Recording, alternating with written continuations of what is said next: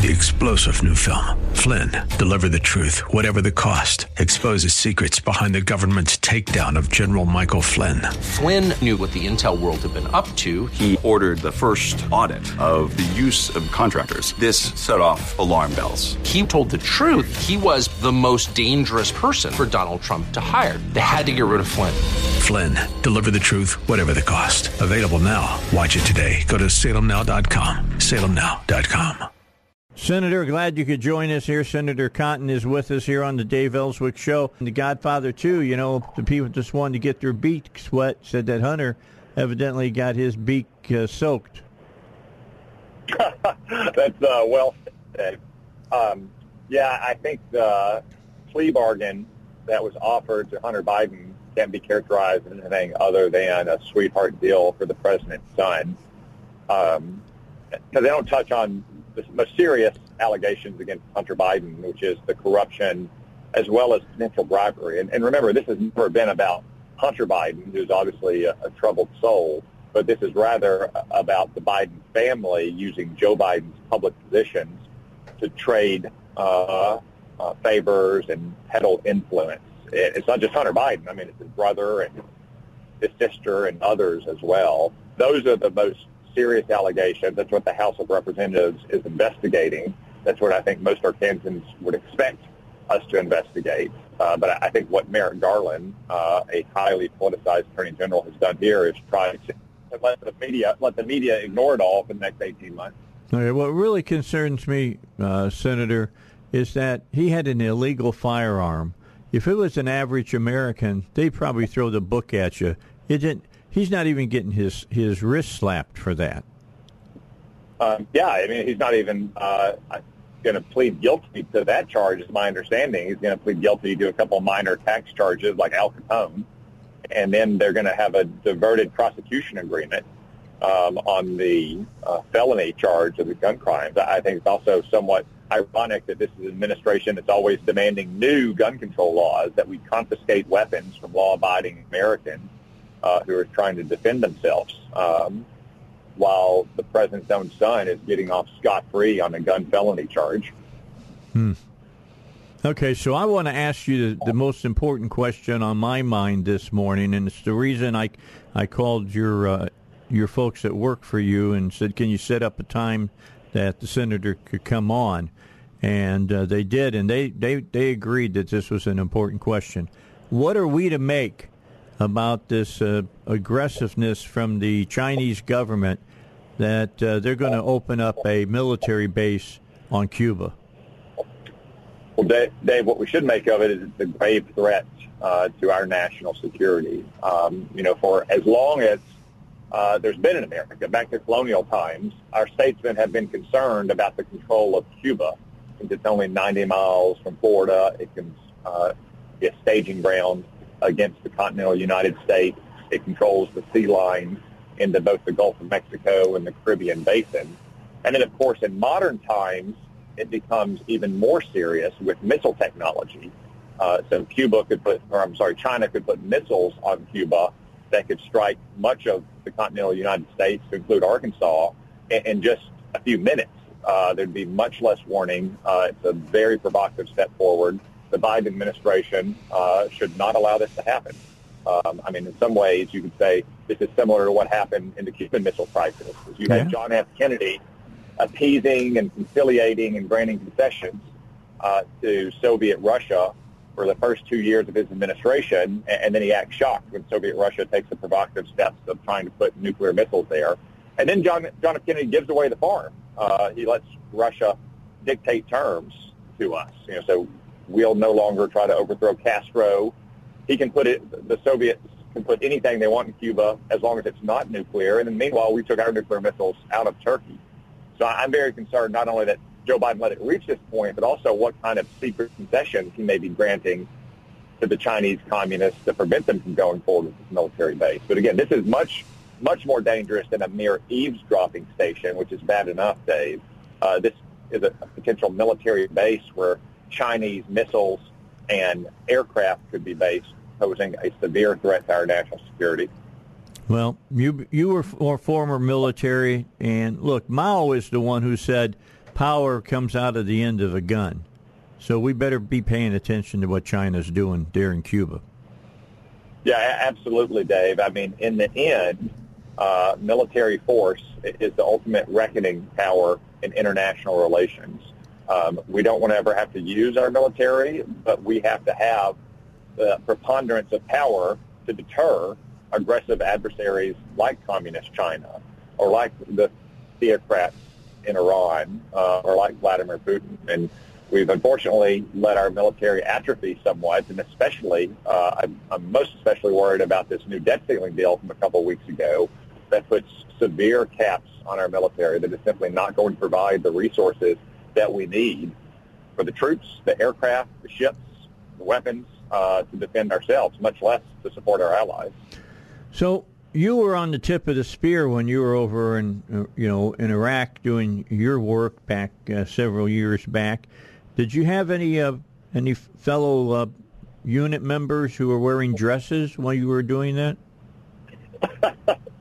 No, Dave, I did not. And I think I know what you're referring to, which is the increasing number of flag officers that we have who seem to be prioritizing, the sensitivities of, I'm not sure exactly what it is, say, 2S LGBTQIA !+ mark. That's right. Persons, I guess. When what we should be focused on, like a laser, is preparing our troops for combat in the hopes that they never have to face it. But as you know, Dave, as a veteran yourself, the old line that the more you sweat in training, the less you bleed in combat. And that's the sole focus that our military leadership should have.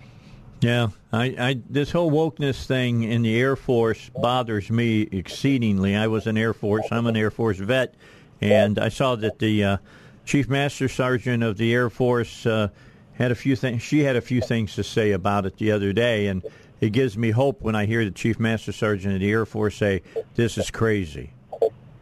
Yeah, a lot of this stuff is crazy. I can tell you it's throughout the services. The men and women with whom I served in my time in the Army are now taking over battalion command, taking over brigade command, and they see it. I'll just give you one anecdote. One commander said, I am forced to ensure that 100% of my personnel, to include those on leave, to include those on terminal leave, about to leave the Army, have to take a healthy sexuality briefing. And what? My higher headquarters, yeah, exactly. And Dave, it's not healthy sexuality like our grandparents had in World War II. I bet. I can assure you of that. But my higher headquarters is tracking that on a spreadsheet. And they've got every name of my soldier, and they've got a little red or a little green box next to his name. They are tracking the name of every one of my soldiers and whether or not they've completed a basic shoot, move, and communicate live fire exercise. So what do you think I and other commanders are going to have to spend our time focusing on? What my higher headquarters is tracking on a by-name basis or what they're not tracking? But which one of those is more important for my troops to be ready to fight and win tonight? It's incredible. I think back of when Dr. Strangelove came out, and I went and saw that movie, and Slim Pickens they're going to crash in Russia, and he starts talking about their box that has all their necessaries to survive, and one of the things that he pulls out is one unused condom. And now it's now you look at that and it's not funny anymore. Yeah. Now I will say this, Dave. The fortunate thing is this can be turned around pretty quickly. Good. We're in the middle today of writing the annual defense bill. We started yesterday. I think we'll finish later today, if not tonight. And there's going to be some incremental gains there. I expect an amendment that I proposed that would cap the pay for all diversity bureaucrats at what an 03 makes is going to pass. I proposed a similar amendment last week in the Intelligence Committee. It caps the pay for all diversity bureaucrats at the CIA at what a new clandestine service recruit would make. So, that's the heart of the CIA. Diversity bureaucrats shouldn't be making more than what they do. All that can be done legislatively, but in the end, all it takes is a change in leadership in the White House and the Pentagon. And a simple directive by the Secretary of Defense that, and we're going to solely focus on training to fight and win our nation's wars. Right. I'm very confident of that, and that's one reason why it's so important that we win back the White House next year and get a great new leadership team at the Department of Defense. I agree with that wholeheartedly. We're back with you here on the Dave Elswick Show. Ryan Norris, the chairman, head potentate of the Americans for Prosperity chapter here in Arkansas, is with us today by phone from Washington, D.C., and I hope that you've been showering at least twice a day to get that kind of greasy feeling off of yourself. Dave, I found the earliest flight I could today so that once we conclude our business, I can get back to God's country in Arkansas. I understand that. When I go up there, as much as I like looking around and seeing the monuments and things of that nature, I want to get out of there as fast as I can. So what are the big stories that are going up there in Washington, D.C., as far as you're concerned? Yeah, well, I mean, right now, Americans for Prosperity, we have 39 chapters in the United States, and we are all up here as state directors talking to our different members of Congress and talking to them about fixing the budget, about unleashing abundant energy, about health care and lowering the cost of health care to citizens. And so it's been a full court press with me and my fellow peers and colleagues to say, hey, we've got to do some things to get America back on the right track, particularly with its budget and spending. So that's been the big push. And the good news is that among those that we're talking to on the Republican side, they're all in line with these ideas, such as Senate Bill 772, Responsible Budget Targets Act, which is just like, hey, the simplicity is let's at least set a target for how we're going to start reducing our spending over time. Right now, there is no real ceiling. It just keeps on going up and up. Well, let's at least set one and say, in this period of time, we're going to have this be the cap, and we're going to start walking things down from there.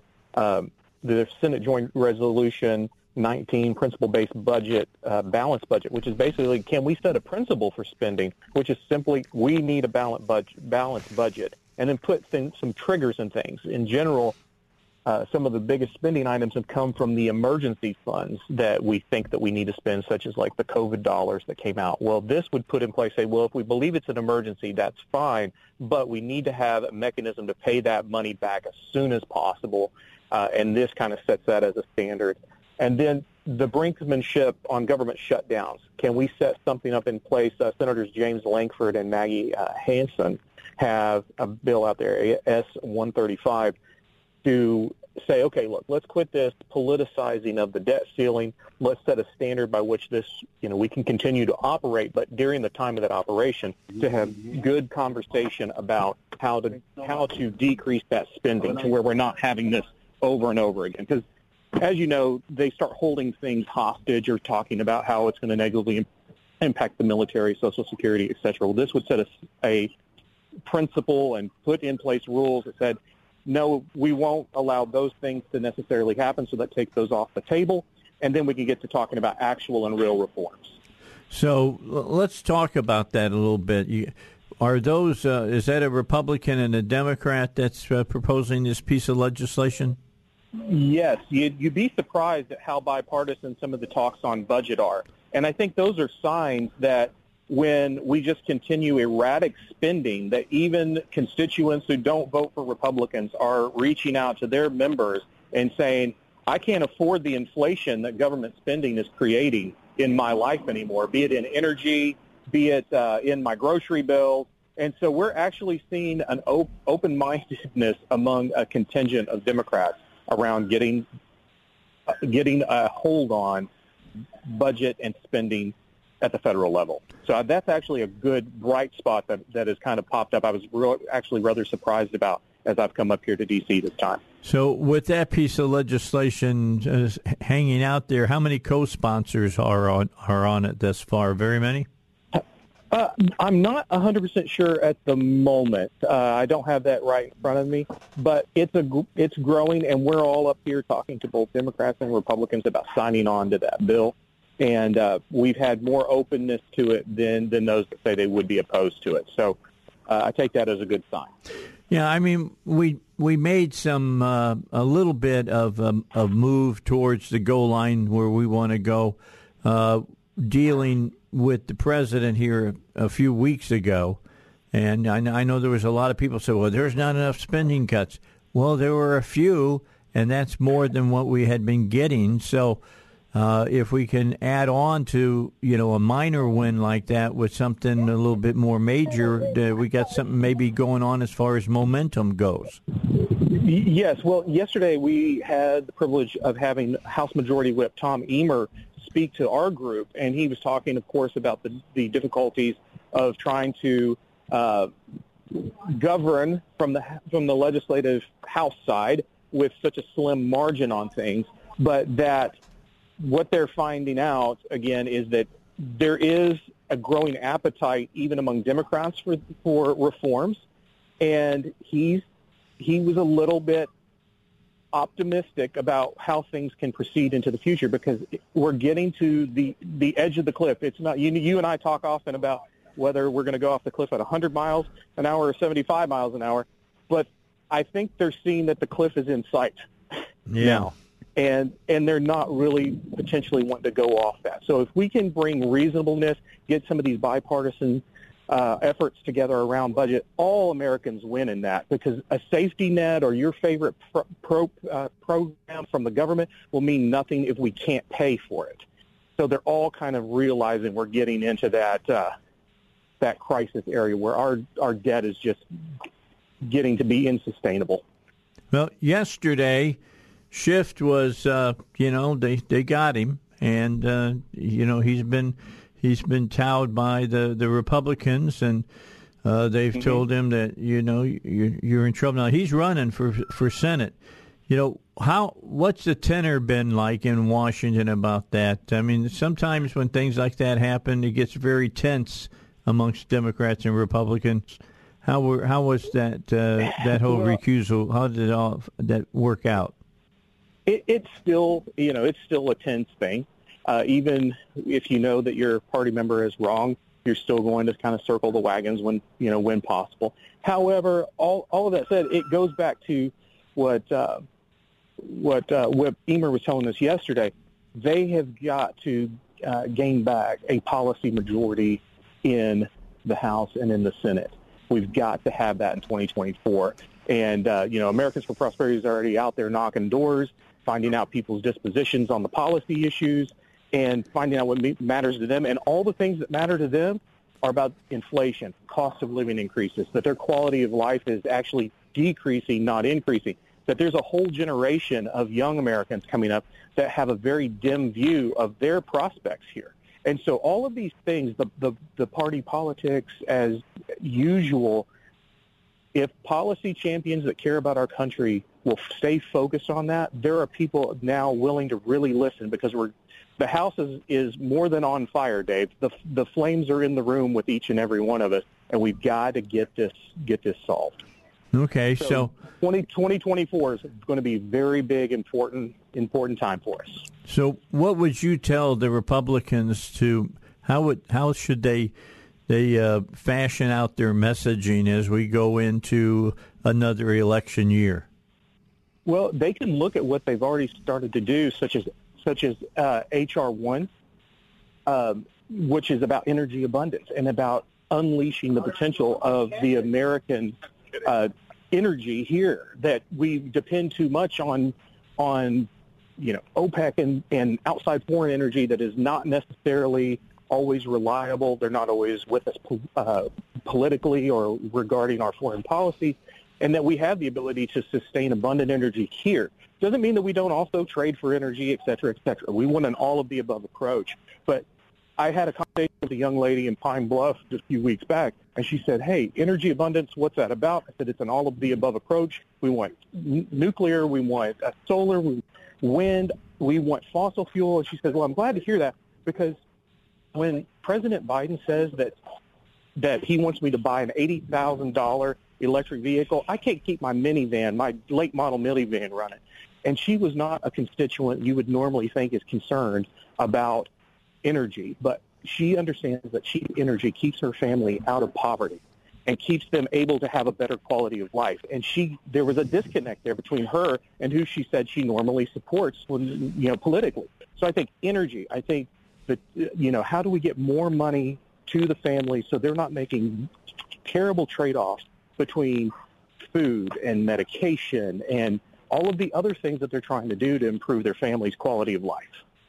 Very good indeed. Let's go ahead and get a break in, then we'll come back and finish up. I know you got some meetings this afternoon. Did I hear correctly that you and Congressman Womack were supposed to be meeting today? Yeah, we're actually on our way to meet with Congressman Westerman and then Congressman Womack, Congressman Hill, and then Senator Bozeman. Yesterday was with Senator Cotton and with Congressman Rick Crawford. So we're meeting with all the delegation, talking to them about what we are learning at the doors there in Arkansas so that they're well informed about what Arkansans care about. All right, so let me come back here in about 3 minutes, and we'll talk further, and then when you get close to Westerman's office, you just let me know, okay? Will do. All right, let's take a break. It's Dave Elswick Show. Our guest is Ryan Norris for Americans for Prosperity. He's the state chapter chairman.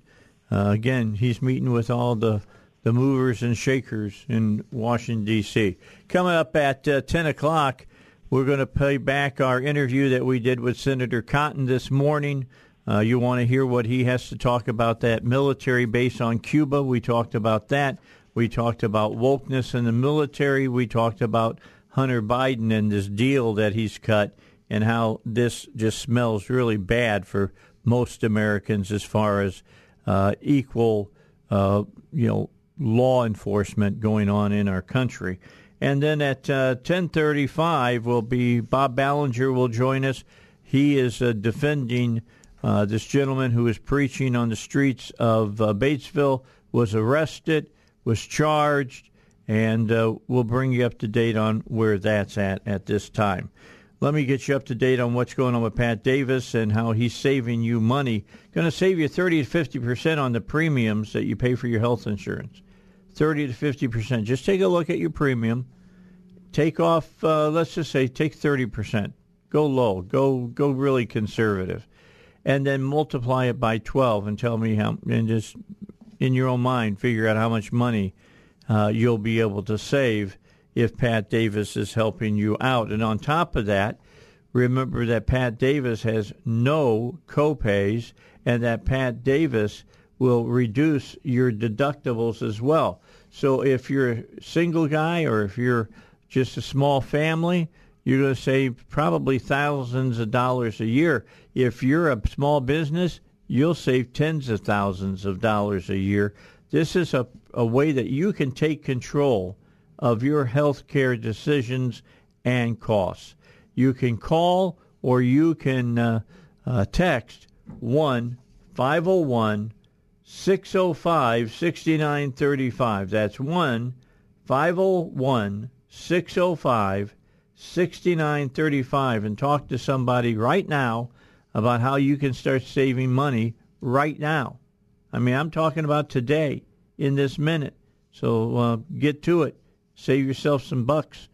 YourHealthPlanMan.com is on the internet. You can visit them there. That's YourHealthPlanMan.com. With us here on the Dave Elswick Show. We talked about energy just a moment ago. Ryan, you mentioned all of the above as far as energy, fossil fuels, hydropower, wind power, sun power, and you mentioned nuclear power. Where does that stand right now with the American public? Can they understand that nuclear power isn't 3 Mile Island now?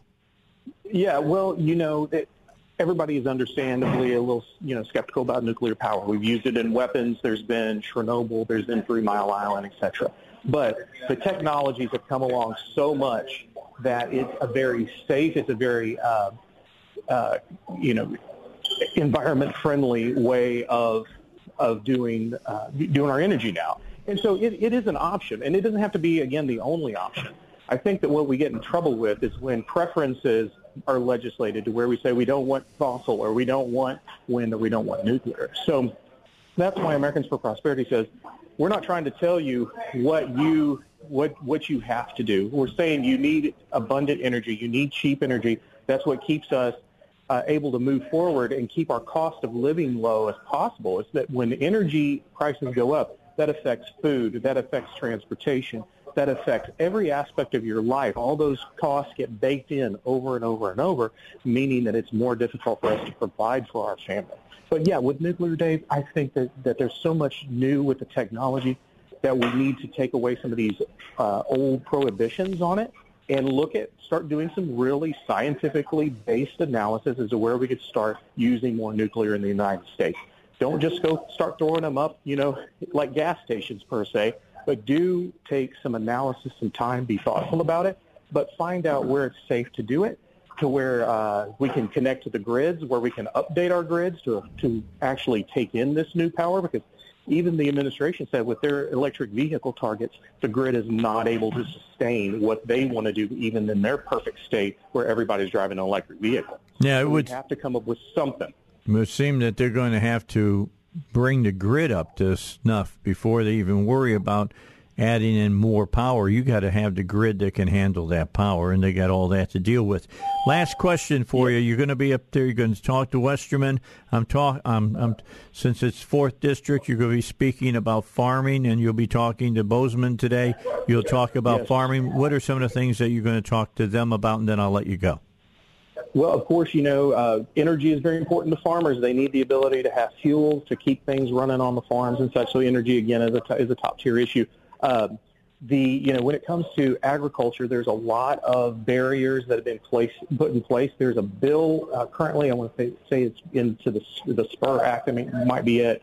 I may be slightly wrong on it. But what it's about is it says, the EPA, the FDA, all of those, they shouldn't be allowed to immediately take pass a regulation that has hundreds of millions of dollars worth of impact without first getting with Congress. Actually, it's the RAINS Act.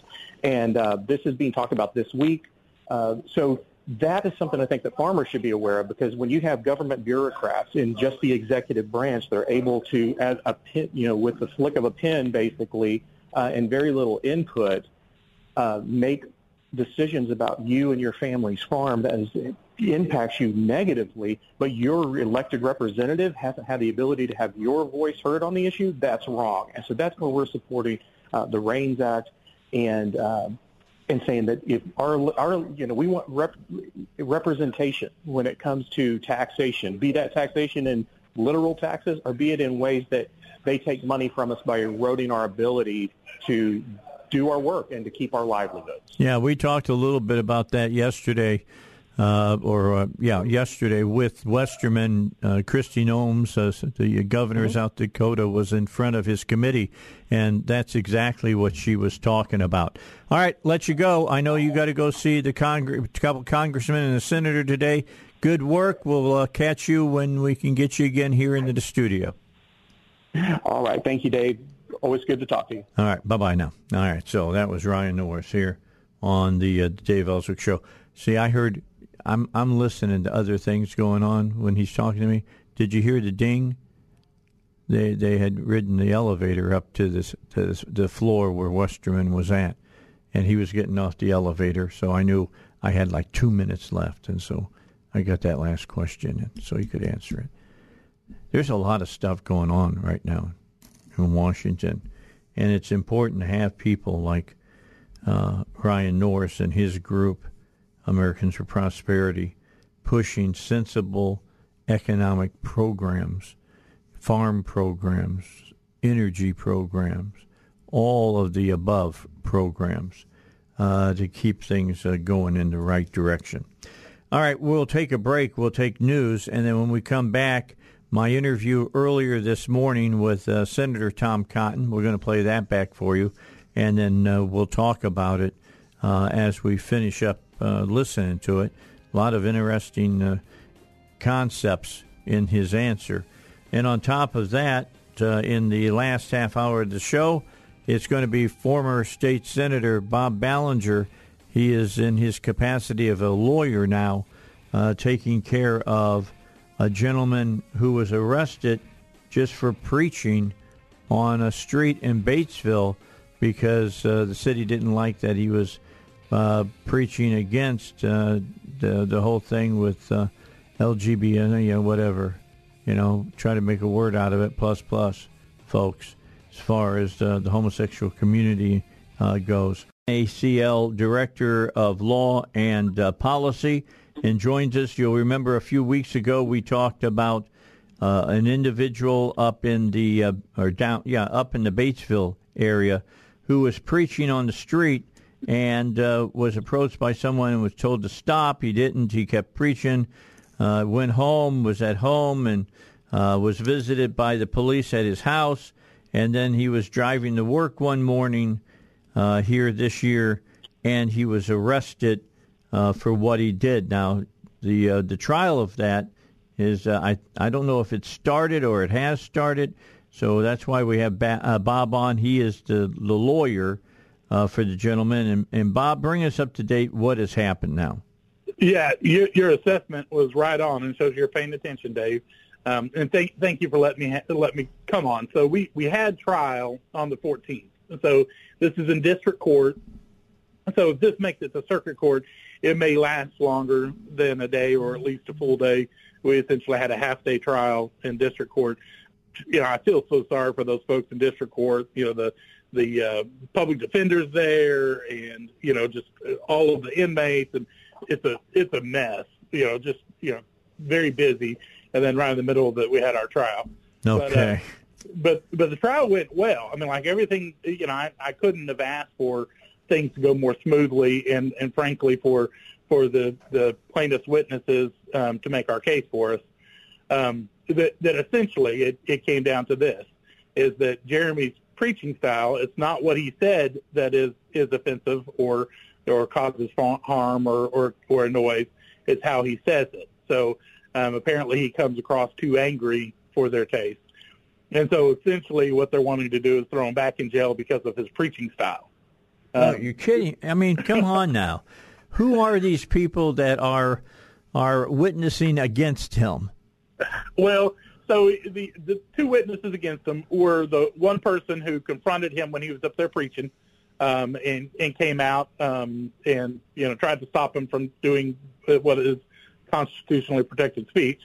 And then the other person is the owner of the establishment, which for the first time I heard, but she couldn't recall any of the specifics, said one time that she had a personal interaction with him, but Jeremy doesn't recall ever having a personal interaction. The real problem was he was standing in front of her business when it was closed and was preaching about her activities. Okay, so the business was closed. He's not hindering anybody from going into that business or whatnot. He's standing on a public sidewalk and he's preaching. So the judge should have thrown this out of the court immediately. He should have, and so we made a motion to dismiss, which didn't get ruled on until right before the trial, and he ruled against us, which, at that point, the prosecution ready to put on their case. I mean, he should have, based on the law, thrown it out, but at the same time, I didn't expect that to happen. So then we made after they presented their case, we made a motion for a directed verdict, which basically renewed the motion to dismiss, say, look, the prosecution put on no evidence that he did anything that was outside of his First Amendment protected activity, religious expression and speech. And then he ruled against us there, and then we rested our case. And then essentially he just took it under advisement. So gave us the opportunity to provide more case law, which I briefed it. And I mean, I don't know how many cases, probably 40 cases, 50 cases that establish his rights. And then on top of that, even the statute itself, what it says is that, if you do this activity with the purpose to annoy or alarm, and, you do this repeated activity that could cause alarm for no legitimate purpose. So if you wanted to save the harassment statute and make it where the harassment statute is not unconstitutional, what you say is any constitutional activity is a legitimate purpose. And there's actually Supreme Court language that makes it real clear that evangelizing in a location is a legitimate purpose. So that actually deals with a loitering statute, but the Constitution specifically says that if you're standing preaching, that is a legitimate purpose and is not a violation of a loitering statute. Does the judge not know that this makes him look like a dimwit? Well, let me say this, that it's a district court judge. So the district court judges get overturned on a regular basis. And like I said, and I don't want to be in the position of defending what I think is the indefensible, but to some extent, he has all of these cases that he's dealing with, and this is just one of the many cases that he's dealing with. And so it's public defenders, a lot of really great, smart ones out there, but when you throw on them so much that they really can't deal with one individually, it makes them not a very, very good counsel. And the same thing with the judge when he's dealing with so much. And honestly, I think he's probably a product of that community. And the people with power and influence in that community want to see Jeremy punished and shut up. I mean, that's just the reality. They're annoyed by him, and they don't want to see him engaging in that activity anymore. Okay, so now this trial took place the 14th. Here we are. What's today? Today the 24th? Today is the 22nd. So 22nd. Happy anniversary of life being protected in Arkansas. Yeah, we're going to talk about that too. I'm going to get some information from you on that. But the bottom line is this: we've got X amount of days since this went to 8 days now, yeah. And the end of the month is next week. Is he even giving you an idea when he's going to make his decision on this? Yes, actually, yesterday we found out that the 28th he has at least scheduled it to issue his ruling on the 28th. Which, talking to the prosecutor, he expected it to be weeks and weeks and maybe months before we heard anything. Then yesterday, I found out from the court that he has scheduled it for issuing a ruling on the 28th, which I appreciate. At least we'll know then whether we have to appeal to district court or whether we can put at least the criminal aspect of this case to rest. Well, I'll tell you what, you let us know what goes on, and sure. Because if you have to appeal this for some reason, which you shouldn't, I mean, it should be dismissed. But if he's found not guilty, which he should be, and then it's over with, let us know if there's outstanding debts that the defendant is going to have, or if he's going to have more debts because he's got to go further into the legal system. Please let us know so that we can make people aware and we can help out. Well, we appreciate that. So what we're trying to do is store up as much funds now so that if we do have some expenses associated with the civil trial, because we're going to file a 1983 claim. He had to spend a night in jail, and when you go to jail, it is a humiliating process to go through it. And he went there and spent a day in jail.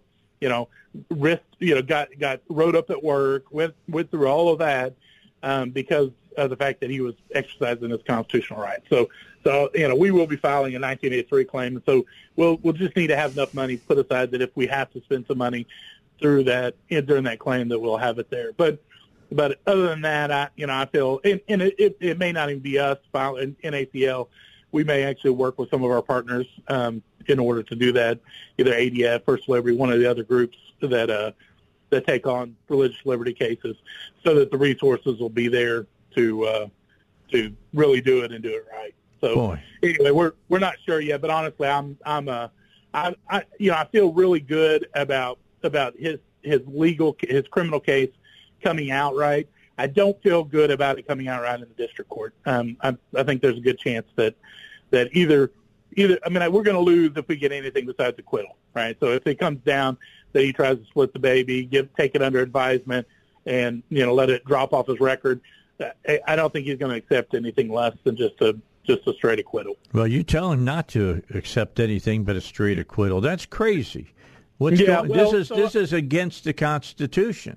I can advise him, but one of the things is it's hard because there's still there is a guy there that it is very disruptive to his life. I appreciate the fact that he's willing to take it this far because they've offered him a settlement that essentially do the same thing, and he's willing to continue to press on. Good. But ultimately, it's my job to represent him. I appreciate that this could be such a big fight in the cause of liberty, but my interest has got to be conformed to his interest, not necessarily big policy across the world. So. I got you. Okay, that's enough on that. You keep us in touch. We'll expect to hear from you next. That would be probably next Thursday, wouldn't it be? Yeah, we can talk on Thursday, but next Wednesday is when we should get the decision. Well, I'll tell you what, you can give us a call right after the decision if you would, and we'll talk about it right here on the Dave Elswick, if it's in the morning, we'll talk about it. All right, with that said, this is the first anniversary of the overturning of Roe v. Wade. And, Bob, did you ever think that you'd be alive to see this happen? I mean, the answer is yes, but I also thought I'd be an old man sitting in my rocking chair. I mean, I really felt like we were moving this direction. But I did not expect it to happen so quickly. And I mean, seriously, it's just a blessing. I mean, God does amazing things, and I feel like a year ago he did it. Do you think that the left? I mean, they're still making a big deal of it, but there are those people now that are understanding that the left lied to them when it first was overturned. That abortion, as they knew it was going to be illegal across the land, and they found out no. It's more nuanced than that. No, you're exactly right. That's why NACL is so important. I mean, there's two roles that we're working on. One is we have to constantly be vigilant because people want to write in enough exceptions to swallow the rule. And we saw several bills in Arkansas last year that by virtue of the exception, we would have legalized abortion in Arkansas. That thankfully never made it out of committee, and they all got killed. But across the country, it's still very legal in a lot of places. And then some places have some restrictions, like we had passed in Arkansas prior to us banning abortion, that we had changed the weeks and so forth. So across the board, there's still a whole lot of work to do in other states in order to work on saving babies. Is the big work now the work about the pills? So that is certainly it's where most abortions are happening, is through the chemical abortion process. One thing that we did in Arkansas that I thought was brilliant, and every state should do it until they completely ban them, but is educating people about the reversal. And there's been a lot of babies saved because people, after taking the pill, realize what they've done and have become aware of it and go through the, take the medicine it takes to reverse it, and we're able to save their babies. And so, that at minimum, people deserve to have that education, and that should happen. But honestly, we should see that, the ban in other places. And so, one of the things that you run into is those pills are easily transferred across state lines. And so, it's really hard to police that process. But it is criminal in Arkansas to utilize chemical abortion. All right. Bob Ballinger, one of my good friends, as well as a great legislator, a good lawyer, and now working with the folks at the National Association of Christian Lawmakers. He's the NACL Director of Law and Policy, giving us the latest update on this case up in Batesville and remembering the great movement a year ago when Roe v. Wade was overturned. Thanks a lot, Bob. Have a great day. Thank you for having me, Dave. Appreciate it. Talk to you later. All right. Don't forget about Asset Protection Wealth Management, LLC, 11300 North Rodney Parham Road, Suite 320. We're going to have the owner of that business on next week. Gary Garrison will join us in studio for an hour. I'm telling you to go and have a free consultation right now with him to talk about what you need to do about your retirement. Everybody's retirement is different. So you got to make sure that what you set up is going to be the best for you and your spouse and your family as far as retirement goes. You may be approaching retirement. You may be in retirement.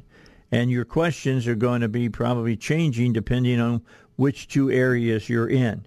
Get really good advice from Gary Garrison. Make an appointment, a free, no-cost consultation by calling 1-501-225-9045. That's 1-501-225-9045. And I'll tell you when Gary's going to be on so you can listen in and ask questions live right here on the Dave Elswick Show. That's Asset Protection Wealth Management, LLC. Three-star General Michael J. Flynn, head of the Pentagon Intelligence Agency, knew all the government's dirty secrets. He was one of the most respected generals in the military. Flynn knew what the intel world had been up to. He understood its funding. He ordered the first audit of the use of contractors. This set off alarm bells.